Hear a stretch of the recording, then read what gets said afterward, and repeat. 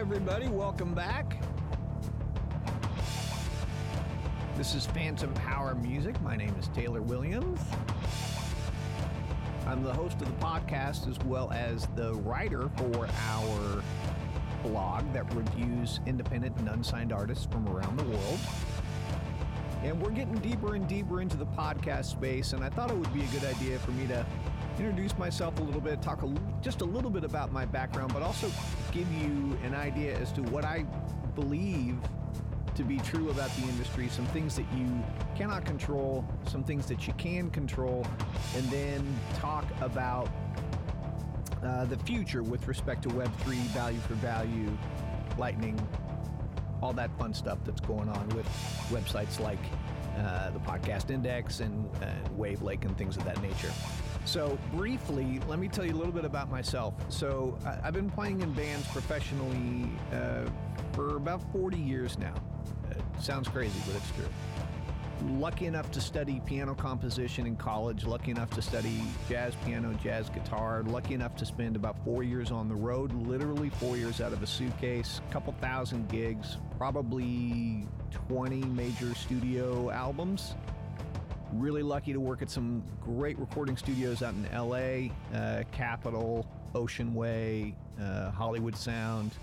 And then I was in Los Angeles from the transition from tape to Pro Tools, so that was fascinating to see how that changed the whole industry.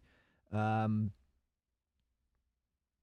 never able to sign a major deal myself, but I definitely signed distribution deals, licensing agreements, things of that nature for my compositions. And even when I stepped away from the industry, I continued to play in bands around town just for fun and all over the country. And I've been really lucky to live in a bunch of different parts of the country. If you read the blog, hopefully you are a regular reader to the blog, and you can tell, okay, that this guy's got some pretty good knowledge with respect to music theory, and I'm very passionate about songwriting. And more importantly, I had so many people that helped me when I was coming up through the industry, people that supported the bands that I was in, people that put us up when we were on the road, that I really feel a responsibility to kind of mentor younger musicians today and help them out.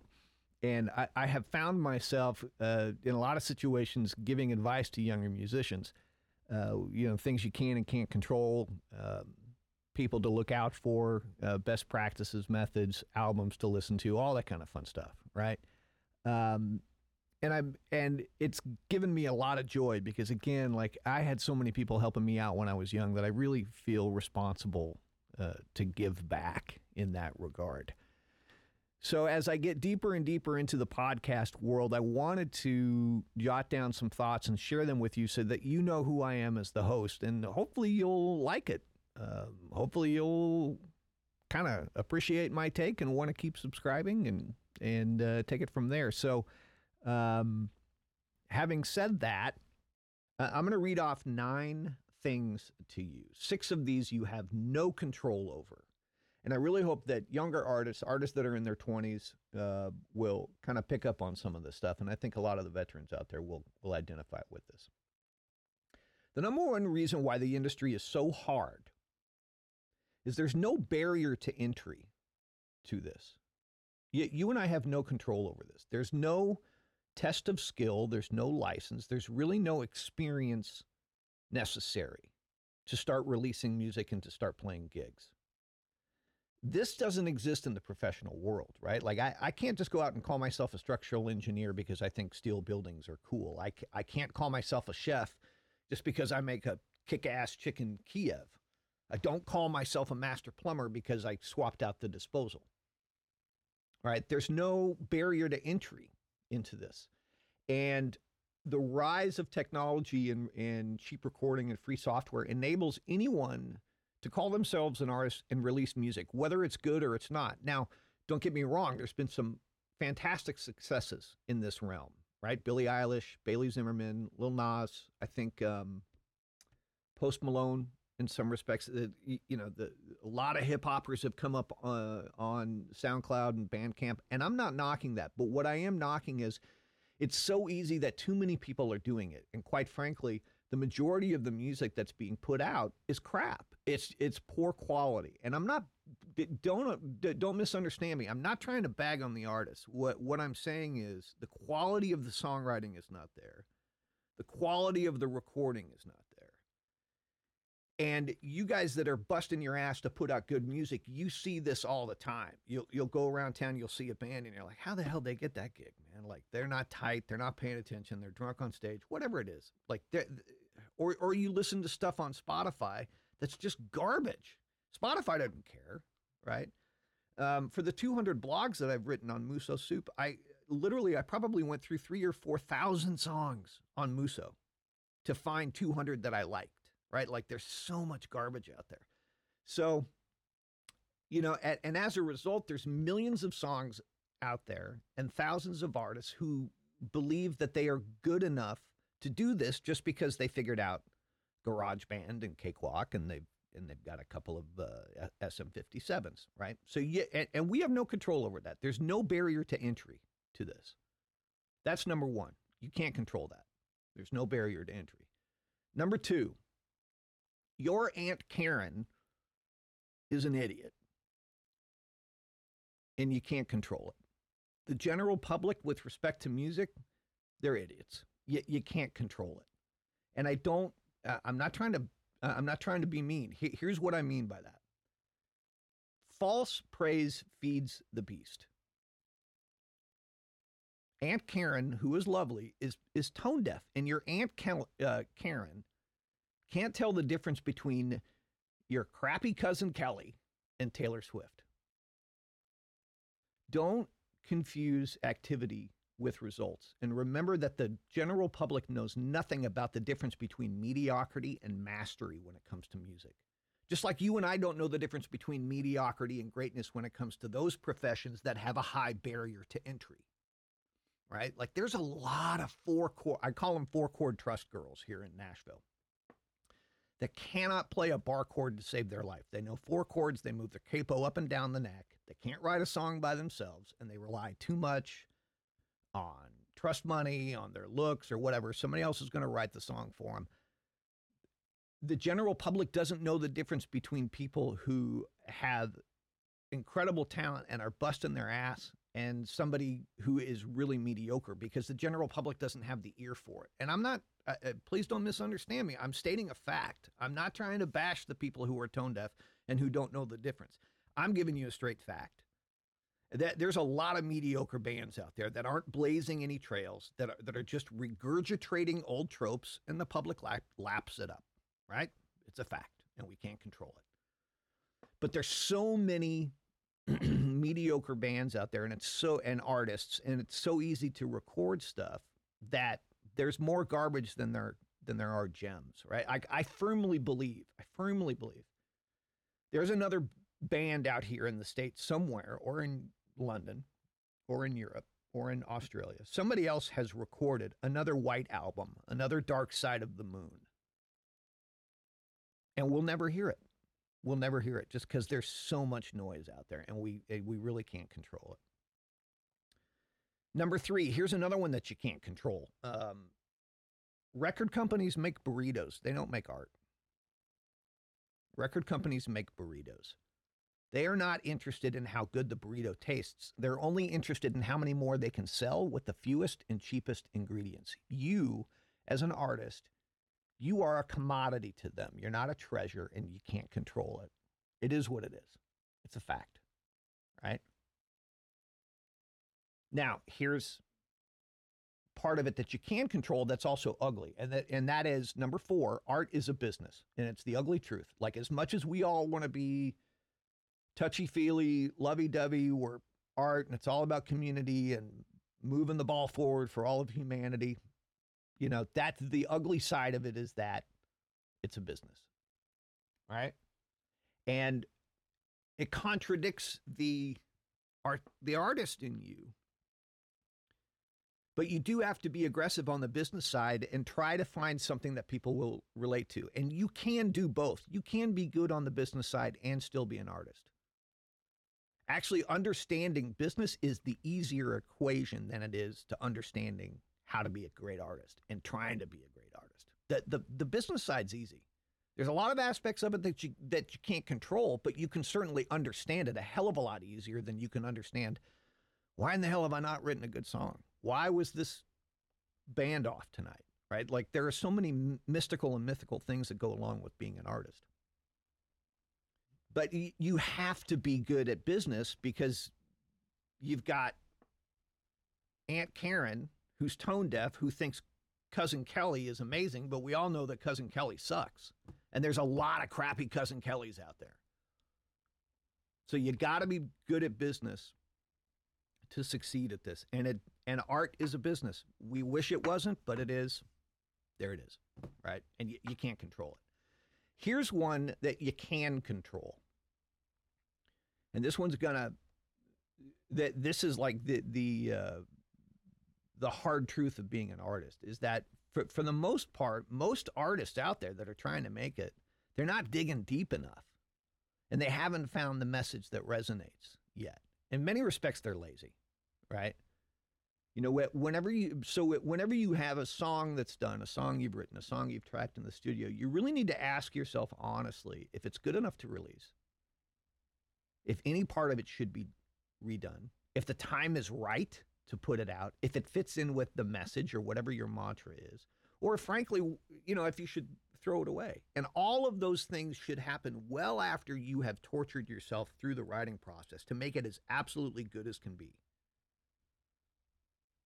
And you do have control over this part of it. Like, are you being lazy, or are you digging deep enough, hard enough to be the best artist that you can possibly be? Are you reading books and ideas that you don't agree with to expand your thought process and maybe get some ideas? Are you practicing your instrument, learning new scales and chords and extensions and dissecting songs and whatnot to be a better player? Are you writing songs in different genres for other artists solely for the enjoyment of writing and in the process getting better? As a little sidebar, Megan Trainor, I thought I heard something where her dad, as she was coming up, her dad's a musician, and her dad used to say, all right, this week you're going to write a Motown song, or this week you're going to write a country song, this week you're going to write a blues song, this, that, and the other thing. Like, there's, you know, don't just stay in your lane of what you're comfortable with. If you're going to be an artist, study all aspects of the art. All right. So that's my fifth point. And that one you do have some control over. So let's go back over the top five real quick. Number one, there's no barrier to entry and you can't control it. Number two, Aunt Karen's an idiot. We love her, but she's an idiot. She's tone deaf, and she's part of the general public, and you can't control it. Number three, record companies make burritos. They don't make art. You can't control that. Number four, art is a business. You can control the fact that you understand business, but art as a business, it is what it is, right? And then number five, are you digging deep enough to be the best artist you can be? All right, here's another one that stands out to me with respect to the state of the music industry today. YouTube and your church band are absolutely awful. They are poor collaborators, and they are teaching you the wrong way. It kind of relates to the previous idea, but I see a lot of musicians on YouTube and in church who are great in that setting, but when the red light is on, when they're in the studio, when they're doing a club gig, or even when they're on tour, they suck. Just because you can riff like Metallica or McCoy Tyner on YouTube does not mean at all that you can play with a band. A band is going to live and breathe. Even if that band is playing to a click, the tempo's going to move a little bit. The band's going to move a little bit. You got to be able to think on your feet. If you're just sitting there playing with YouTube, shredding, yeah, good luck. I have absolutely no interest in playing in a band with you. If you can't play in a band, you shouldn't be doing this. Number two, and I'm not knocking religion, churches are terrible places to learn how to play in a band for two reasons. Number one, it's a safe space. It's not about whether or not the band is any good. It's about God and community, right? So you can suck and still be accepted as a great musician, which relates to that false praise narrative that I was talking about earlier with respect to Aunt Karen. By the way, has Aunt Karen told you about this amazing singer at her church? Well, trust me, that singer sucks. But that singer is in a safe space, as well as she should be in the church. That's what it's about, right? But it gives a sense of false praise. And number two, church music directors, 9 times out of 10, they're going to beat down dynamics. I should know. Like I was in a Catholic church band for years, right? And you have to shed a lot of those bad habits coming out because live bands, live music, it has to breathe. And you can control all of that, right? Like, don't put people in your band that have only played on YouTube. You want to hire church musicians? Okay, just know what you're going to get and work with them to become a better artist out in the live space. I cannot tell you how many young musicians I've run across who can shred, but they have no sense of timing, no sense of community, no sense of playing in a band. And that's because they've spent their entire quote unquote career in YouTube or in church. There's no substitute for playing with a band. None. Just like there's no substitute for playing on a team if you're in basketball or baseball or football. Just because you're great at throwing the football around the neighborhood does not mean the Titans are going to, draft you, right? So that's one that you can't control. That's that you can control. That's number 6. Number 7, and I don't think you have a lot of control on this, but timing has a lot to do with it. Whether or not you're going to be successful, timing has a lot to do with it. All right, the Beatles were in the right place at the right time. Were they amazing writers? Absolutely, but they busted their ass over in Hamburg for a long time, right? And right place at the right time. Would another band have popped up out of England at the time? Yeah, possibly. But they put in the work so that they were in the right place at the right time. Metallica, in many respects, is the same thing, right? Right place at the right time. Like they busted their ass, they created their sound. LA was all about the hair metal band, and here comes 4 guys down from San Francisco. Like, man, who knew that there was an audience for this? Like, we were just doing this because we loved it ourselves, and we had some Bay Area people that loved us, but and they had to fight for their fan base, but it was a hell of a lot easier than most because right place at right time, and talent, right? Beatles talented, Metallica talented, Taylor Swift talented, right place at right time. In the 2008, 2009, when the industry, when MySpace had really propped up and the industry was looking for a young female artist, right place at right time. Now you can say what you want about her background and what her dad's position has been with respect to helping out her career, absolutely. But the songs stand for themselves, right place at the right time. If she didn't have the talent, she wouldn't be where she is today, right? Don't mistake what I was saying about her place in the industry.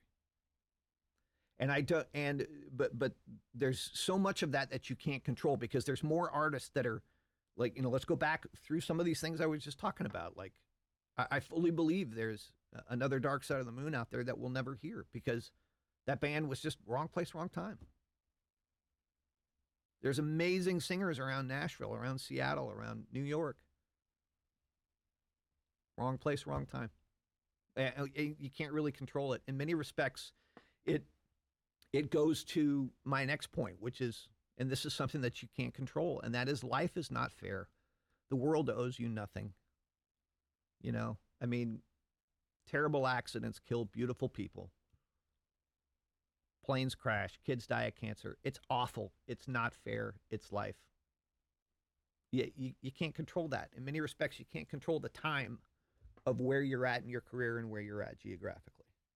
You just can't, And by the way, I will say that if you're depressed because you're not quote unquote famous, then you should really check yourself as to whether or not you should be doing this because you're doing it for the wrong reasons. The last one, and you can't really control this one either, and this is more of kind of like a smart ass comment from me, is that the final stinger in all of this is that a lot of people will look down on you for taking this path of trying to be an artist. And the world needs artists. The world needs you, by the way. Keep fighting. But a lot of people are going to look down on you and dissuade you from doing it. And then they're going to kiss your ass if you get successful. Just know that that's going to happen, right? All the people you've been begging to come to your shows that don't show up, and then you pop. And they're the ones who come out of the woodwork. Yeah, you know where that's going. I've seen it time and again with my friends who I've had some friends who are very active in the industry and they've been very successful. And that's one of the things that just absolutely pisses them off. And I don't blame them. Right. So those are 9 points about the industry. And 6 of those you don't have any control over. 3 of them you do. Right. Who you hang out with, that relates to the one I was talking about with YouTube and the church band. You have control over that. How hard you work, you absolutely have control over that. How much you understand about the business, you absolutely have control over that. The rest of it, you don't. There's no barrier to entry. The general public doesn't know the difference between mediocrity and greatness. Record companies make burritos, they don't make art. Life's not fair. Timing sucks. Right? Okay, so, but I still love the industry and I still want to see people succeed. So here's where I was going with all of this. There are some amazing things happening for artists on the internet right now, specifically in Web3. And if you don't know what Web3 is, it's the latest version of the internet. Like, think about Web 1 is like way back when it was just very simple. You could go online and you could see something, but you really couldn't have any sort of interaction to it. Web 2, which is what we're coming to the end of right now, that is, that includes Facebook, Instagram, TikTok, where there's more interaction, of course. There's a lot of high gardened walls. There's a lot of video content, things of that nature. Web 3 is just the next version of all of it. You want to consider it to include AI, Chat GPT, IoT, all of those things. Yes, absolutely. Another huge factor of this, frankly, is what is going on with cryptocurrencies. And there is a monetary model called value for value, and you should look up valueforvalue.info so that you can understand what I'm talking about here. It is a monetization model. It's a content format, and in many respects, it's a way of life. And I'm reading verbatim off of this website. It is about freedom and openness and connection and free speech, sound money and censorship resistant. The largest success to date of applied V4V is podcasting 2.0. And what that is the content creator can receive money directly from the listener. Right? You've already seen this on the reviews that I've posted on Fountain with our podcasts. You've seen other people start to do it as well. You've seen it on the Top 10 show. Hey, here's this song from Amber Sweeney or Joe Martin, and I really like it. I'm going to send them some money right away. I'm going to send, and let's be honest, it's Bitcoin, right? And we can have a whole other podcast about Bitcoin. We'll get to that later. But this whole thought process of value for value and the consumer sending money directly to the artist is going to upend the industry. There's always going to be a couple little transaction fees, right? Like you might have a host take 1% of this or 2% of that. But at the end of the day, the artist is getting like 90 to 95% of the income. And if the song is awful, do you think that that artist is going to get sats, is going to get money? And by the way, sats are like pennies of Bitcoin, right? Just think of it that way. That's not a great explanation of it, but if you're new to cryptocurrencies, just think of Satoshis or sats as the pennies of Bitcoin. If Bitcoin is $1, sats are pennies, and I'll just leave it at that. But the value for value model allows for the listener to pay the creator directly. Now, if you're a songwriter and you get 90 cents on the dollar, that's a hell of a lot better than the typical 12% that you would get if you signed a major label deal. And for those of you who have your music on Spotify, you know that you're not getting 12% of a dollar every time a dollar is generated on Spotify, which hasn't turned to profit, by the way. So let that sink in with respect to how this will change artists' life and how this could change and end artistic poverty. And let that sink in with respect to what is it going to do to the middlemen in the industry. Oh my goodness gracious, it is going to change everything. The other thing you should think of if you're a songwriter or an artist, and a visual artist too, is that there is a mantra, a way of life, a thought process called 1,000 True Fans. And you should look that up online as well. If you go to kk.org, or if you just Google 1,000 True Fans, you're going to come across this site that looks like it was designed in Web 1, right? It's kind of an older looking site, but the idea is simple. If you had 1,000 true fans, and every year those 1,000 people gave you $100 for your art, that's $100,000 income. That's a great income. And for those of you who are out there struggling, I'm sure you would love to have that option compared to what you're dealing with right now with respect to playing gigs down on Broadway or playing gigs up in New York or Seattle and how hard you're fighting. So take the 1,000 True Fans thought process, read about it. Take the value for value thought process and think about it. And understand how the tide is changing for unsigned artists, and understand why I'm so excited about all of this.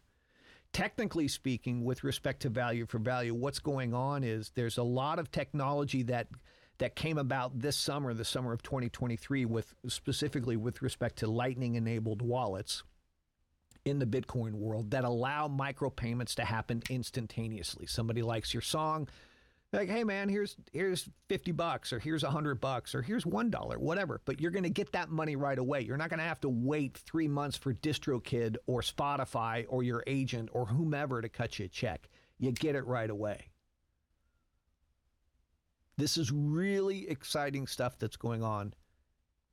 And it's part of the reason why we have jumped in so hard into the podcasting thing, because I really didn't feel like I was helping artists out with just my blogs as much as I could, but now I really can. And now I'm passionate about trying to get as many artists as I can over into this world, getting their music hosted on Web3 sites that are podcast 2.0 enabled, that allow this technology to happen. You know, the record industry, the entertainment industry is a $43 billion juggernaut, right? And, oh, by the way, last time I looked at Bitcoin, the total valuation was like 456 trillion. There's 44 million paying subscribers to Spotify in this country right now, which incidentally is roughly the same amount of people in America that are holding Bitcoin, 44 million. Does that cause a couple of light bulbs to go off? What about somebody in Europe who's listening to your song and like, oh, that's dope, man. Ja, das ist gut.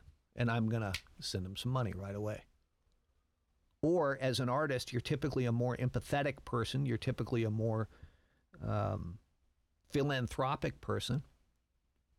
Getting involved in value for value and this Bitcoin space will enable you to support other artists around the world, to support causes around the world, to support the people in the world who are unbanked, meaning they don't live in a country that has the resources where they can go out and get a bank account, and they're not tied to a specific currency because the currency in their country is just so awful. It's another reason to really study up on this stuff. Now think about this as well. I'm going to list some companies for you and tell me what happened. Sears, Blockbuster, Kodak. What happened? They went under, right? Life's not fair. People don't plan for the future. They get whacked. Do you think this is going to happen to Spotify? It could. Spotify has not turned a profit.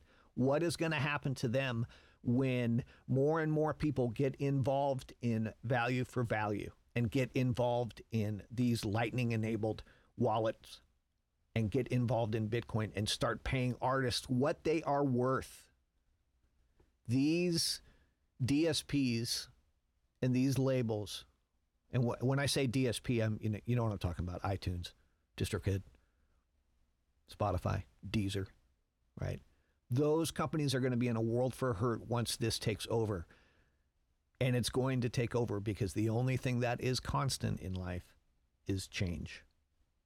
So this is why we're so excited. Those 9 things that I mentioned at the beginning of this podcast, you know, 6 you can't change, 3 you got some hand in, but this is massive, and it's going to change the industry. We are already seeing this happen.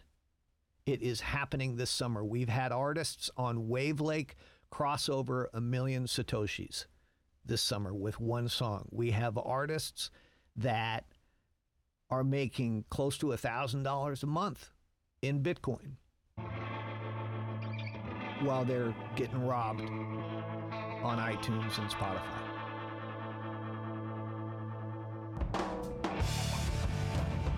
Great stuff, man.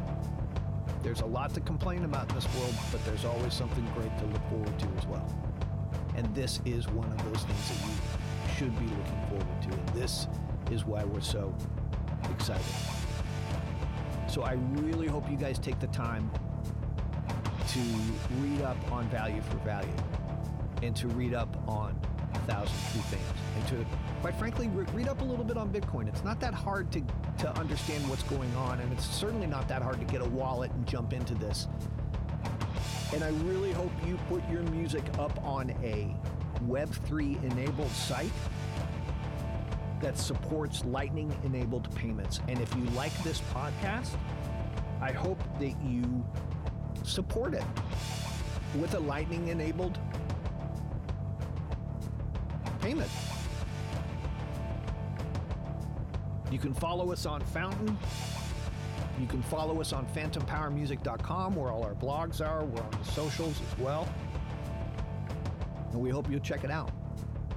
Thank you guys so much for listening. That is my first rant. There is going to be more. And yeah, that's it. See you later. Smile for the mugshot.